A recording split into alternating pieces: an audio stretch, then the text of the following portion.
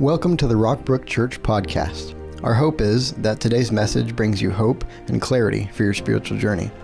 We love hearing how God is working in your life. Feel free to share any stories of how this message gave you a new perspective and hope. Email us at church@rockbrook.org to tell your story. Well, hi, everyone. Good morning.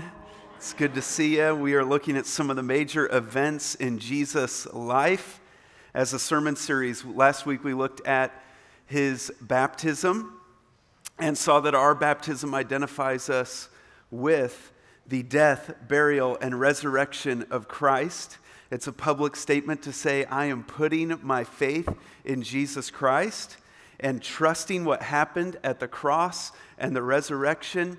And so we are celebrating baptism this weekend. Today, in the message, we are looking at Jesus' temptation and what it means for the temptations we experience and we face in our lives. Now, Jesus' baptism and temptation are two of the most significant events in human history. They're recorded several places in the Gospels. Let's look at it in the Gospel of Matthew, and let's not miss a word here. As soon as Jesus was baptized, he went up out of the water. At that moment, heaven was opened, and he saw the Spirit of God descending like a dove and alighting on him. And a voice from heaven said, "This is my Son, whom I love. With him I am well pleased." Then Jesus was led by the Spirit into the wilderness to be tempted by the devil. After fasting 40 days and 40 nights, he was hungry. The tempter came to him and said, "If you are the Son of God, tell these stones to become bread." Jesus answered, "It is written, man shall not live on bread alone, but on every word that comes from the mouth of God." Then the devil took him to the holy city and had him stand on the highest point of the temple. "If you are the Son of God," he said, "throw yourself down. For it is written, he will command his angels concerning you, and they will lift you up in their hands, so that you will not strike your foot against a stone." Jesus answered him, "It is also written, do not put the Lord your God to the test." Again, the devil took him to a very high mountain and showed him all the kingdoms of the world and their splendor. "All this I will give you," he said, "if you will bow down and worship me." Jesus said to him, "Away from me, Satan, for it is written, worship the Lord your God and serve him only." Then the devil left him, and angels came and attended him. In this passage, we see an important overarching principle. It's summed up, it is bound up in one word at the beginning of chapter 4, then. He was baptized, then Jesus was led by the Spirit into the wilderness. There's baptism, then there's battle. A voice from heaven, a voice from the light, then a voice from the darkness. The voice from the light speaks once. The voice from the darkness keeps going and going and going. First, there's comfort. Then there is conflict. There's strength, then weakness. First, there's water. Then there's desert. What does this word "then" mean? What's going on here? Is it just the order of events, like he was baptized, then he was tested? Or is this more "therefore" or "thus"? What is it that leads him in the wilderness or into the desert? It's the one that came down on him in his baptism. The Spirit came down and is the author of all this comfort. Then it's the same Spirit that leads him into the wilderness. Jesus was led by the Spirit. Here's the principle: baptism, then battle. Here's my question today. Can you imagine getting to a place in your life where you are so led by the Spirit that you are absolutely pleasing to God? Imagine that's hard for me to imagine about myself, but just imagine getting to a condition where you are absolutely pleasing to God. Now, how would your life go? What would your life be like? Because when things happen to us, good or bad, what do we almost immediately think? We think my life is going well. I must be doing some good things. I must be doing things right. My life is going better. I must be better. I must be better than others. Or my life is going worse. I'm facing trouble or testing. I must be worse. I must have done something wrong along the way. And here we have the exact opposite. There was one person who was completely led by the Holy Spirit and completely pleasing to God. How did his life go? What was the result?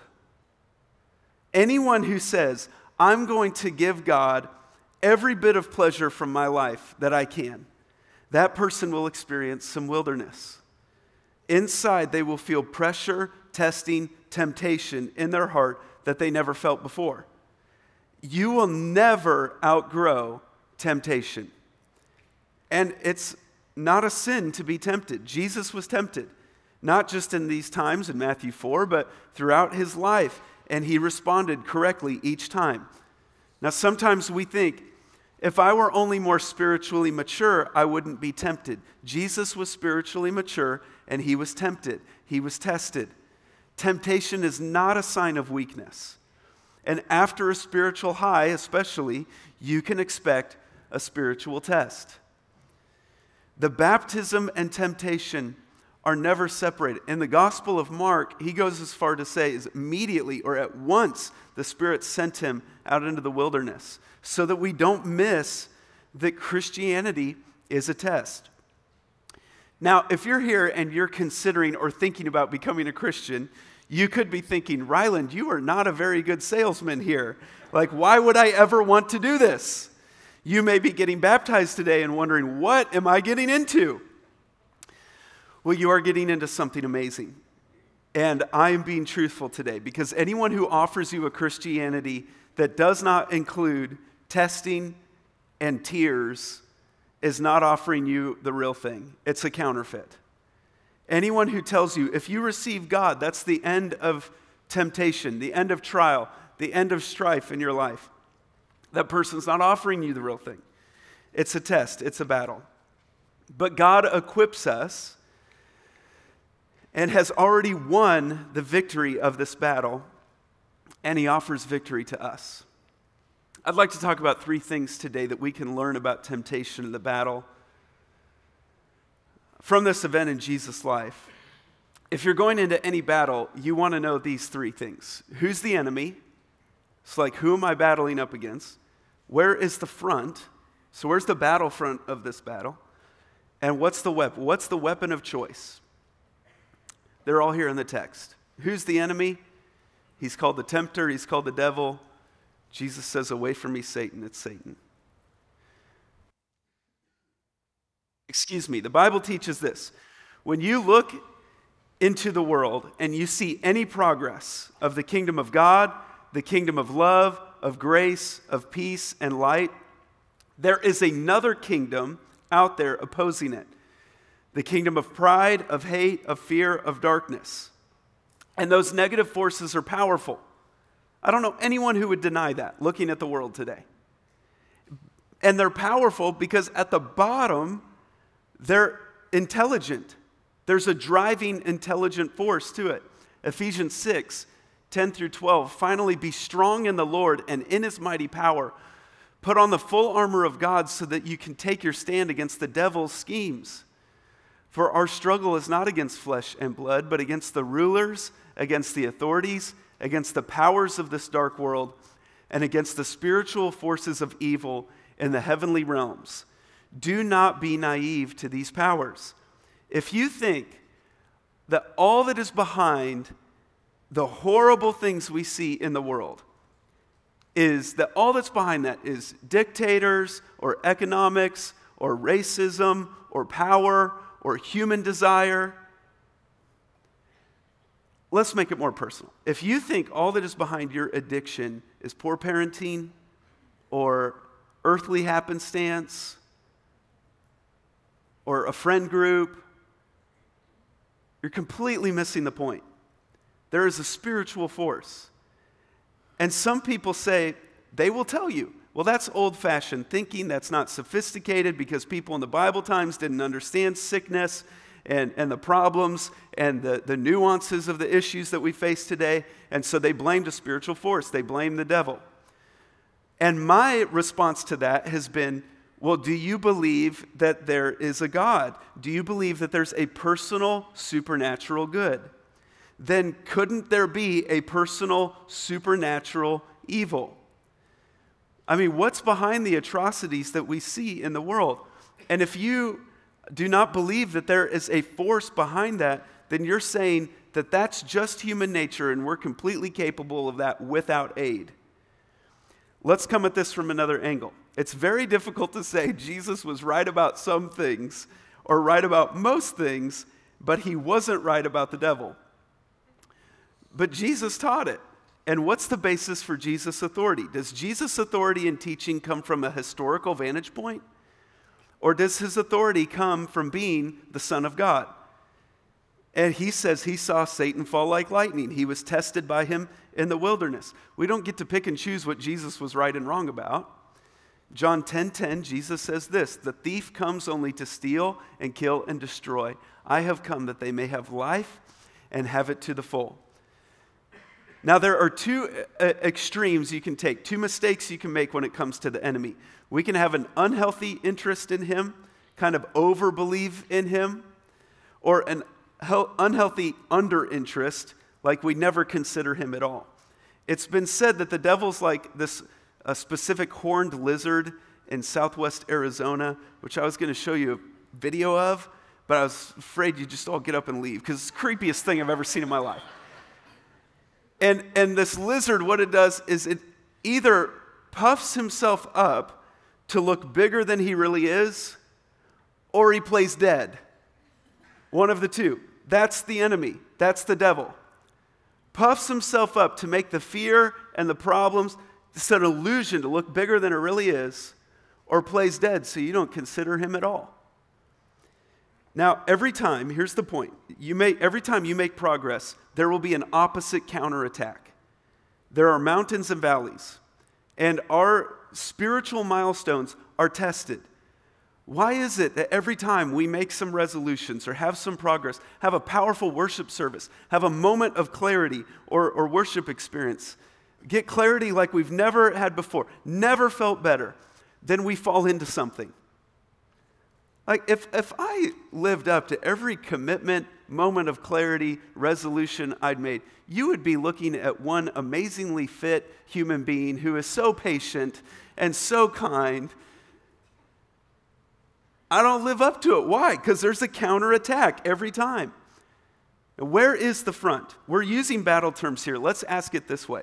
Where is the front? Now, it's going to be a minute before I answer this or give you something to write down.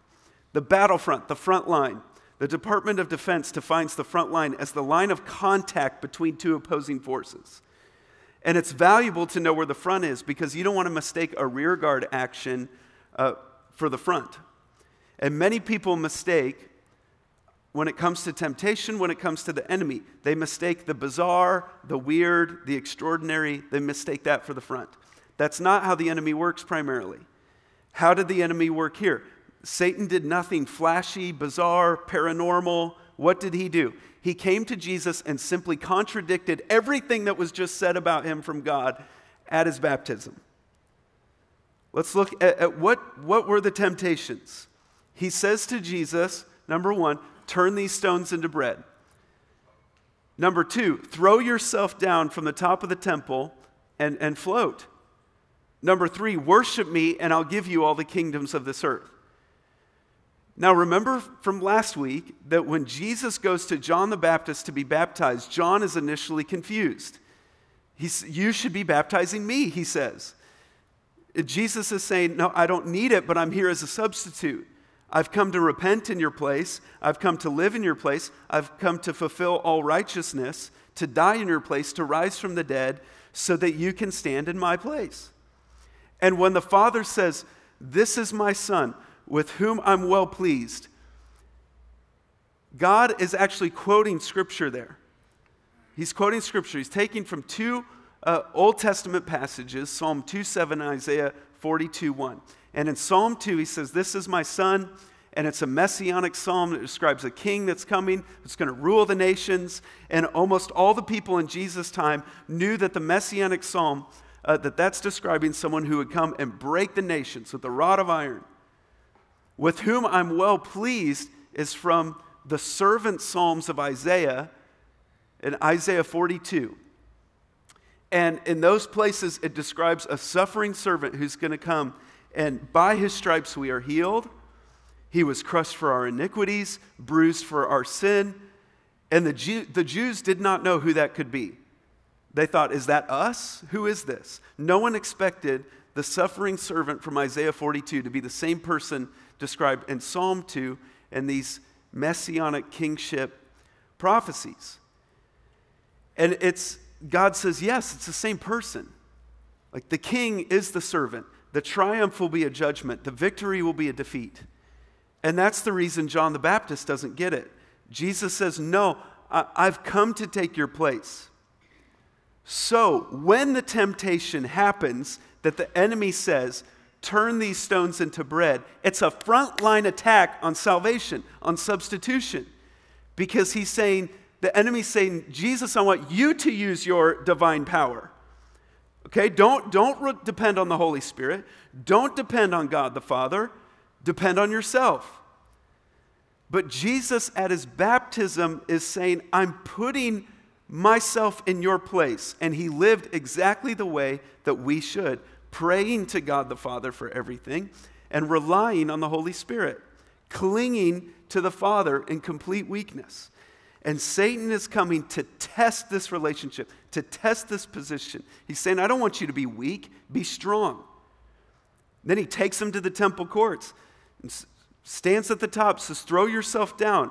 If people see this miracle, they see you floating to earth, you won't have to use the cross to draw all people to yourself. They'll come right now. They'd come right away, and you wouldn't have to go through suffering.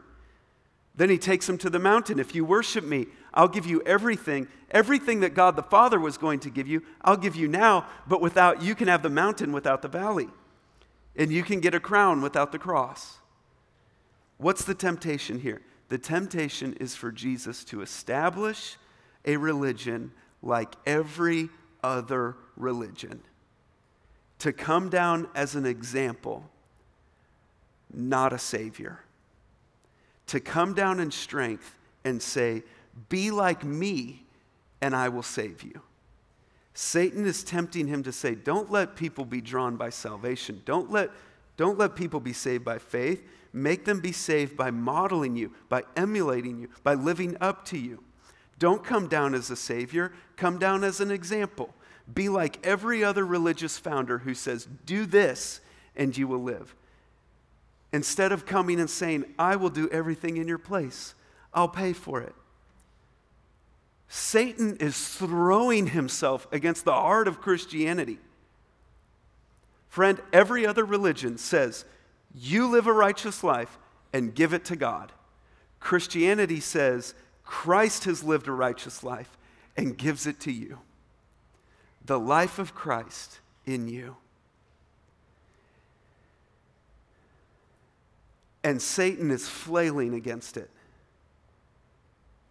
Now, how does Satan come against you and me? What is the main thing that he does? Does he try to possess you? Does he try to levitate things at you? Knives coming at you? Like every depiction of how Satan works in TV and movies is a rear guard action. It's not the main way. It's not the main thing that he does.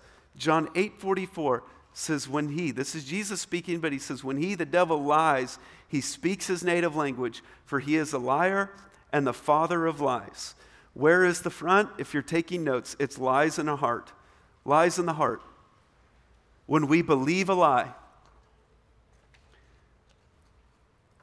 When you believe a lie about Jesus, when you begin to treat him as more of an example than a savior, and fail to see that he is your substitute that stood in your place. When you say, well, maybe if I live like he did, I'll deserve God's favor. And forget that if you receive him, you're a son of God or son or daughter of God today. Today you are pleasing to God. John 1:12, yet all who did receive him, To those who believed in his name, he gave the right to become children of God. Gave it. He gave it. In the baptism, God says, "This is my son." The first thing that comes off of Satan's lips, what's the first thing he says, the first and second time of the temptation? "If you are the Son of God." And friend, what's the real problem when you're going through temptation or suffering or trials or problems? The real problem isn't even the circumstance you're going through. It's what the enemy's telling you about the circumstance. If you are a child of God, you shouldn't be doing this.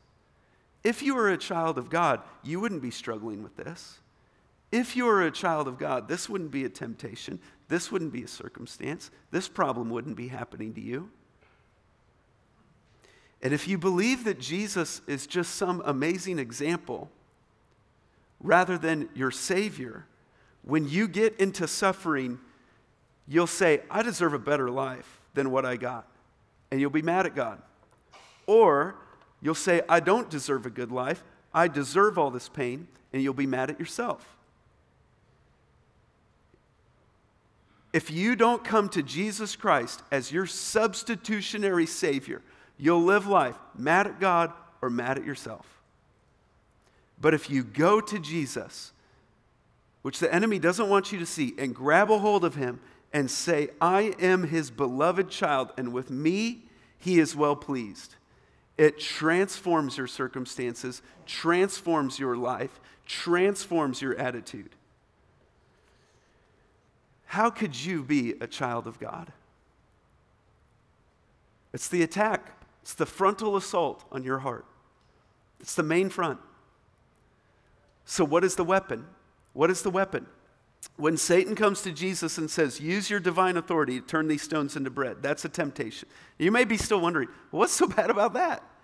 Well, what does Jesus say in response? Jesus answered in Matthew 4, Jesus answered, "It is written, man shall not live on bread alone, but on every word that comes from the mouth of God." And he's thinking about the word he just got in his baptism. What Satan does to you and to me he says, you're afraid you're going to lose someone that you love.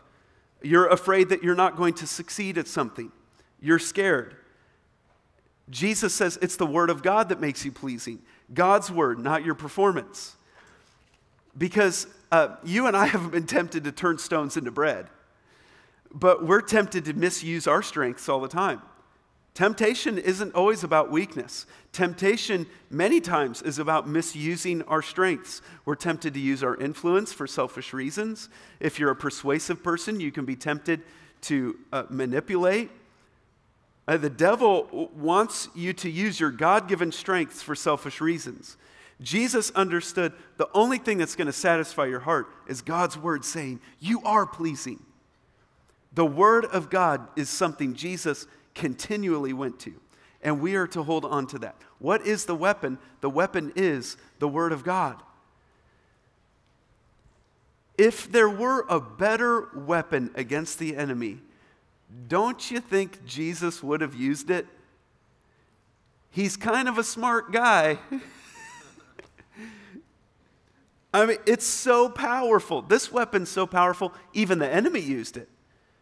In the second temptation, Satan quotes Scripture. He tries to use a Scripture to convince Jesus to sin. He distorts a passage from Psalm 91. And some people will present convincing reasons to do something wrong, to believe something untrue. They may even find a Bible verse to support their point of view.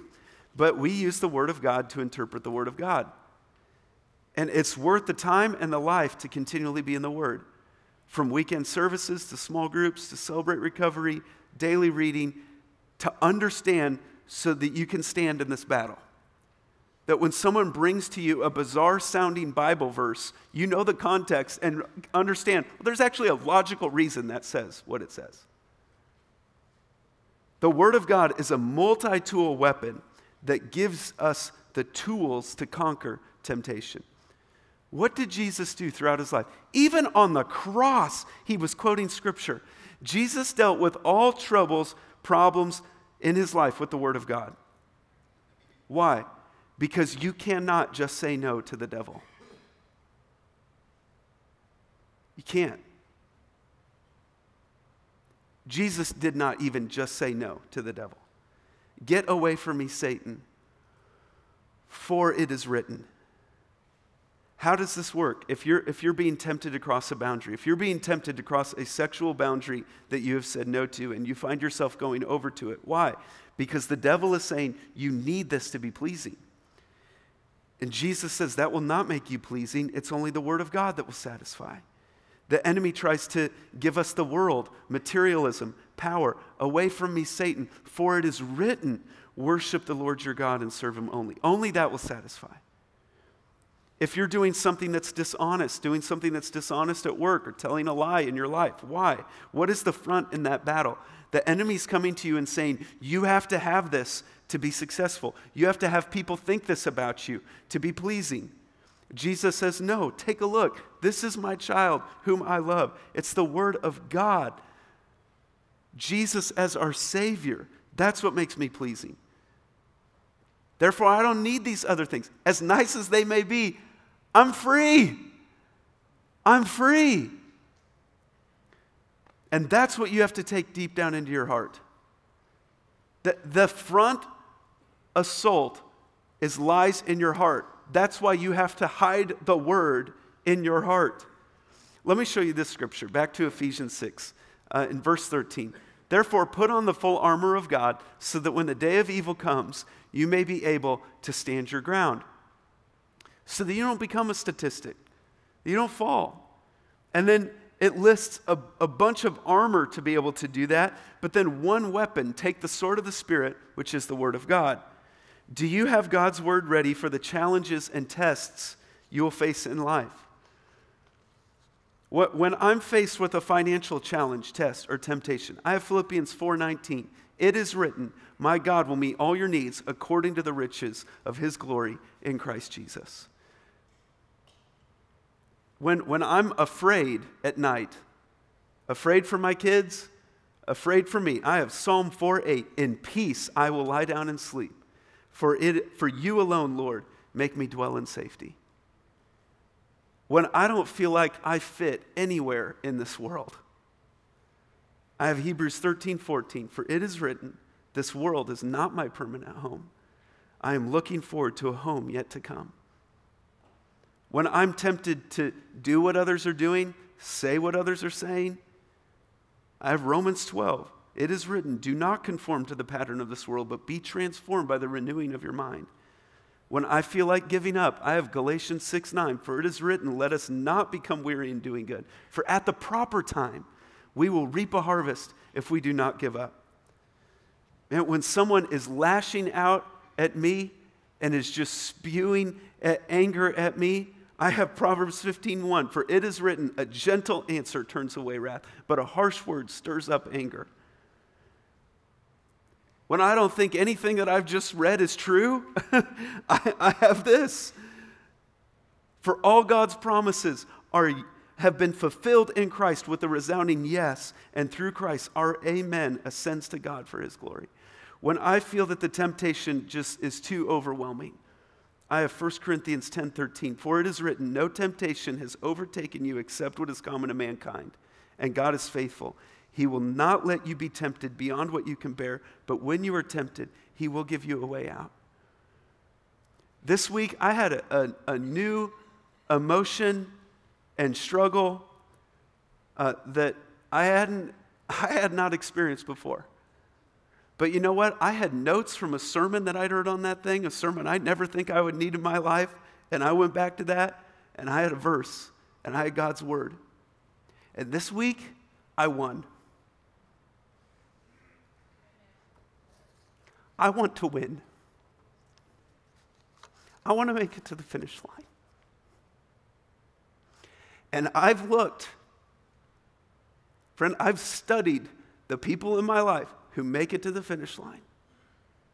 And they make it on the Word of God.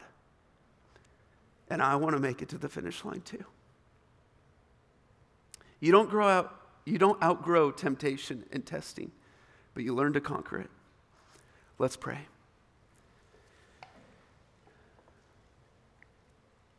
God, help us to tackle the lies in our hearts. Every one of us in this room right now, watching online, listening sometime this week.